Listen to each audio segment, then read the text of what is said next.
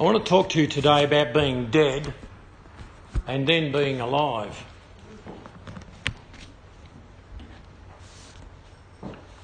Lazarus was dead.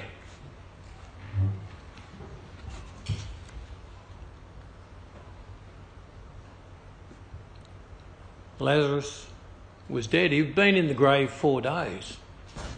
I don't know what that must be like. Not good. No refrigeration. Jesus raised Lazarus from the dead. And then he said, "Loose him and let him go." And Lazarus left the grave, removed the grave clothes, and began a new life. Lazarus was dead and then became alive again through the power of Christ. This is also our story. We too are or have been dead, and through the power of Christ we have been made alive. God's people are both dead and alive at the same time. We are dead to the world, but we are alive to Christ. Being a Christian, a believer in God, is a matter of life and death.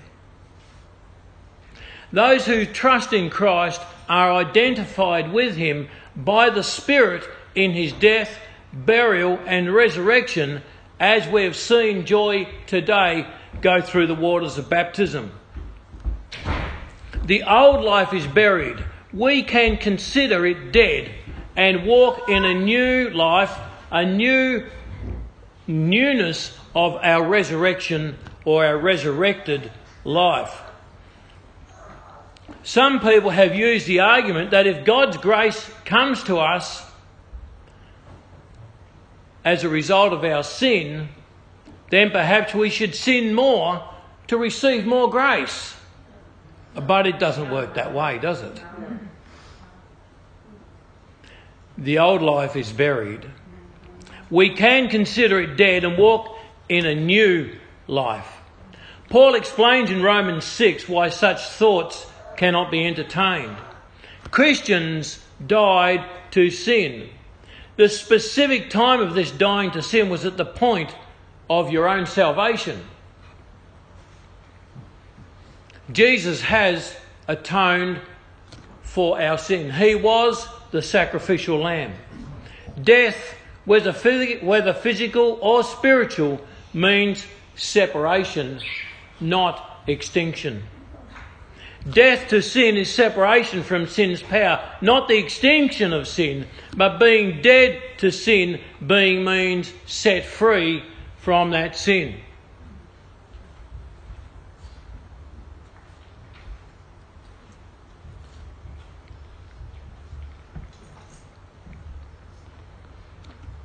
Even though we have died to sin, sometimes we can allow sin once again to reign in our bodies.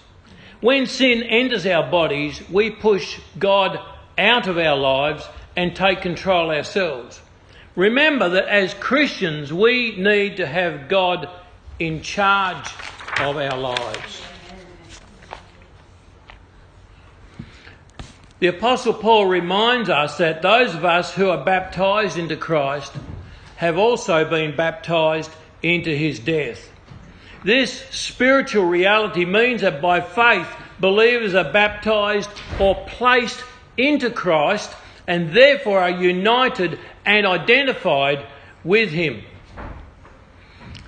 This baptism by water is the visible picture of the spiritual truth.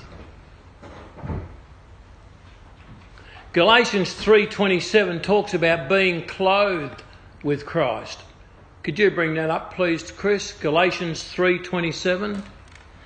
Believers have become sons of God, which involves a living union with Christ. This is the baptism or the baptism of the Holy Spirit, which joins all believers to Christ and unites them within the church, Christ's body. This union with him means being clothed with Christ. For all of you who were baptised into Christ, have clothed yourselves with Christ.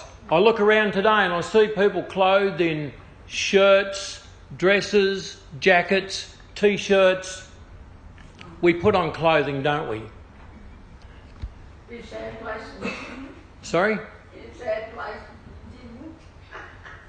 Perhaps. Yes.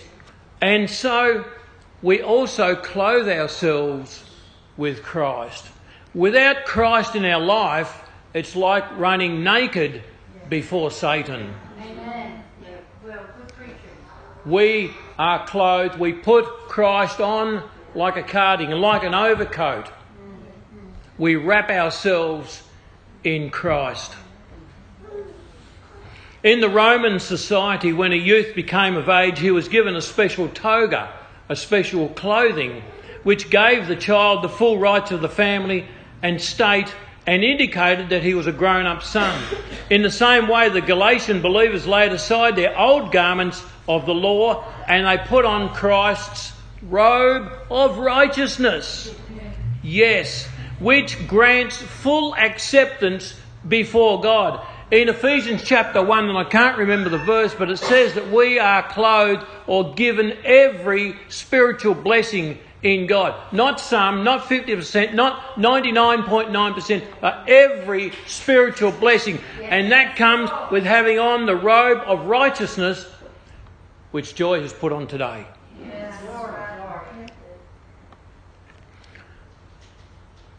Who would want to put the old clothing back on? You would not go down that road. The old man or the old nature was crucified with Christ.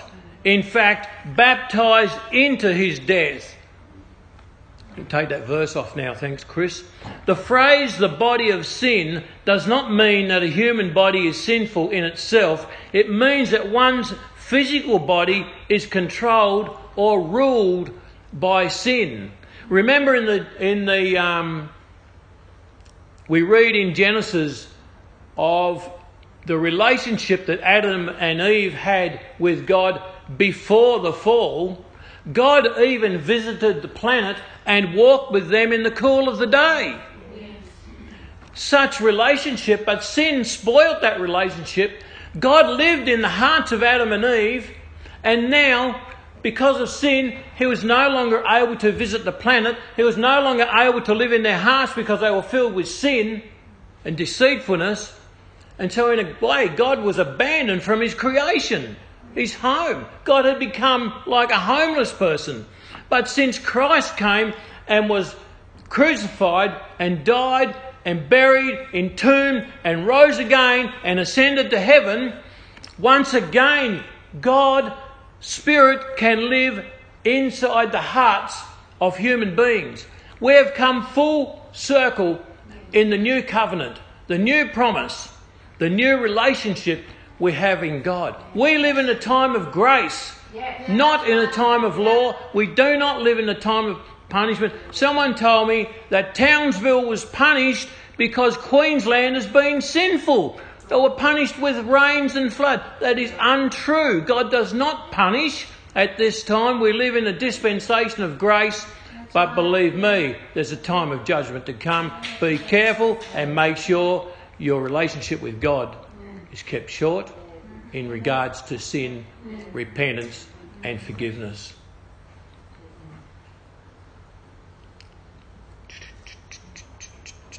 Dennis, could you pass the communion elements around, please? Do you need a helper?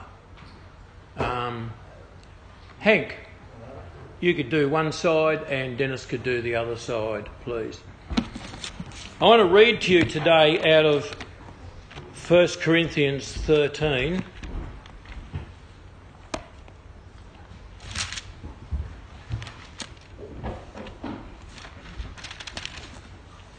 First Corinthians 11.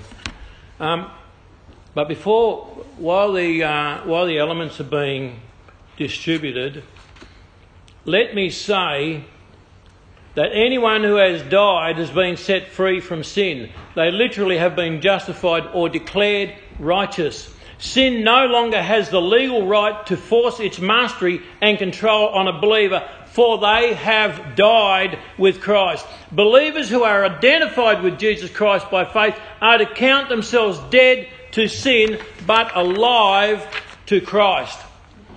Since they are dead to its power, which we read about in Romans 6:2, you can bring that one up please, Chris, they ought to recognise that fact and not continue in sin. They are to realise they have a new life in Christ. We share his resurrection life. Romans 6:2.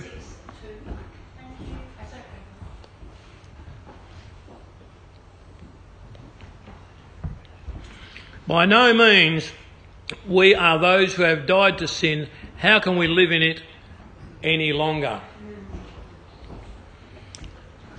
I've got a challenge for you today. Do not let sin reign in your mortal body. Don't offer the parts of your body as instruments of wickedness. Offer yourselves to God and offer all the parts of your body to him as instruments of righteousness. How is your connection with God? Is it casual? Is it part-time? Or is it full-time? The Bible talks about tithing. Do you tithe to God? Do you give God 2.4 hours every day? If you do, it's not enough. God wants your whole day, your whole life. He wants your whole week. He wants you 24/7, not just 1/10. Thank you, Dennis.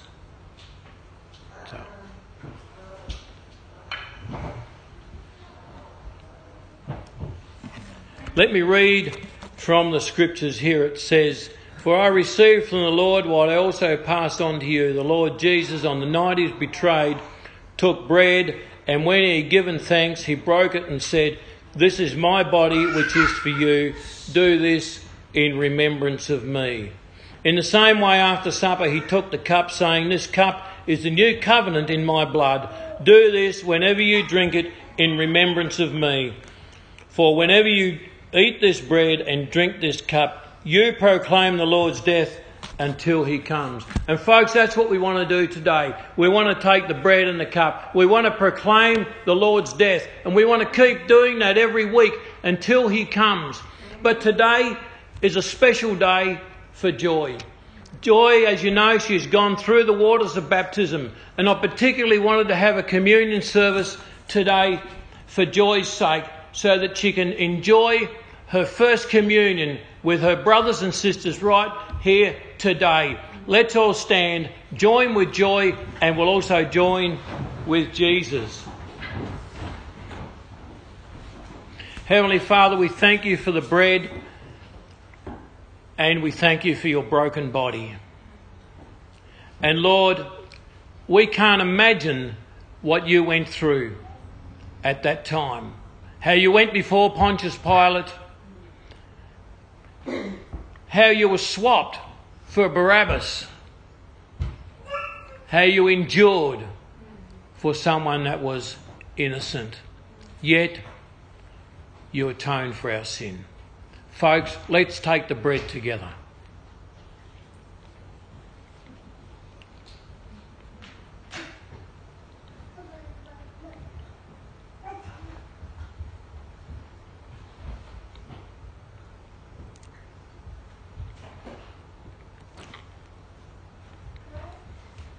Father, we think about the blood that your Son spilled as he was whipped and scourged, as his beard was torn out, the nails pierced his hand, feet, and the spear pierced his side.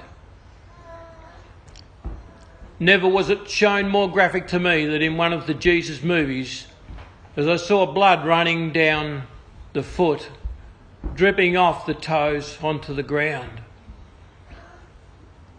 It really moved me that somebody would take my death, that somebody would take my punishment so that I could have an everlasting life. I did nothing to deserve that. And I thank you, Jesus. And we all thank you, Jesus. We all thank you. We pray, Lord, a big thank you for atoning for our sin, for being the Lamb that was slain. And today, Lord, as we take this cup, we remember what you did for us. And we think about our future life, both here and in heaven. Let's take the cup together. Heavenly Father, thank you so much for who you are, what you have done in our lives and what you mean to us. And Father, as I look upon this crowd today, I see each person here wearing a robe of righteousness. I see people that are connected with Jesus in such a deep way, a spiritual way, a special way, a way that non-Christians cannot even conceive, and they laugh at us out of their embarrassment, their lack of knowledge and understanding. Thank you so much, Lord Jesus, for directing our paths. We pray in Jesus' name. Amen. Please sit down. But Joy, would you step forward, please? Today, before we conclude our service, I want to anoint Joy with oil and baptise her in the Holy Spirit. Helen?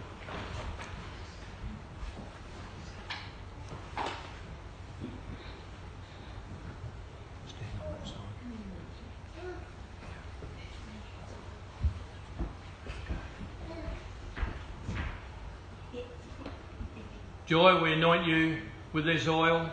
We baptise you in the Holy Spirit. In the name of the Father and the Son and the Holy Spirit. May the Holy Spirit come upon you in power and in force, in might and in majesty. May he fill your heart and fill your life. May he direct your ways, direct your paths. May you be ever reliant on the Holy Spirit. May he come to you in such a way that he will give you such wisdom and such wise counsel. And that you would use these gifts, this paraclete ministry, which means to come alongside another and to lift up and encourage.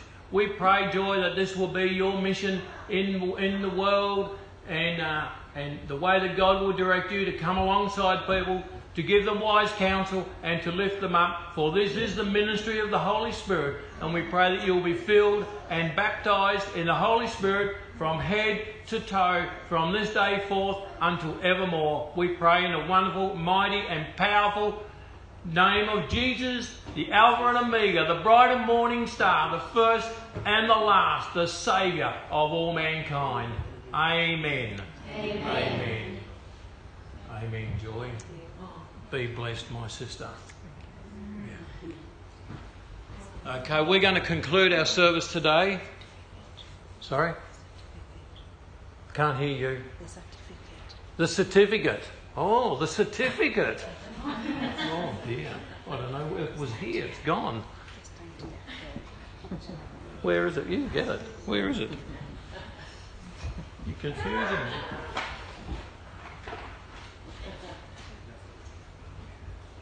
Here we go, Joy.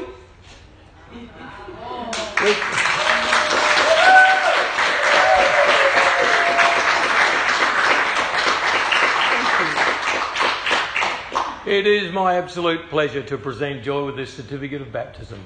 Awesome. Bless you. Oh, pose for the photo.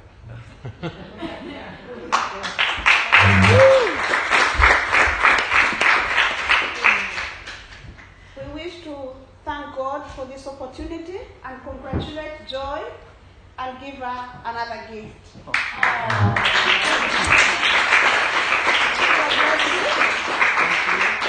After the service, let's all celebrate together and just tell Joy congratulations and keep praying for one another. We'll finish by singing Amazing Grace. All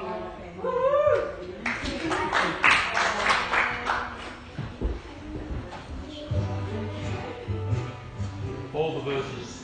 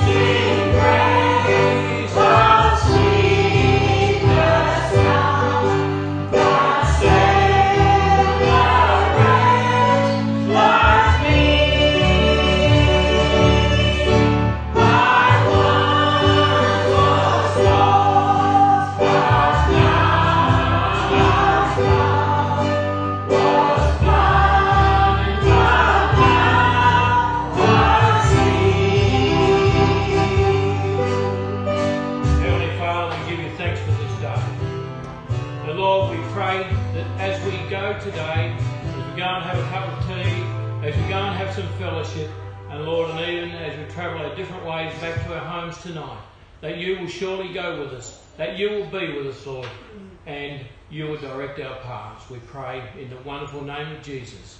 Amen. Amen. Amen. Thanks for listening to a Wattle City Church podcast. If you download the Anchor podcast app and type Wattle City Church into the search engine, you can listen to more and great podcasts from Wattle City Church. Thanks.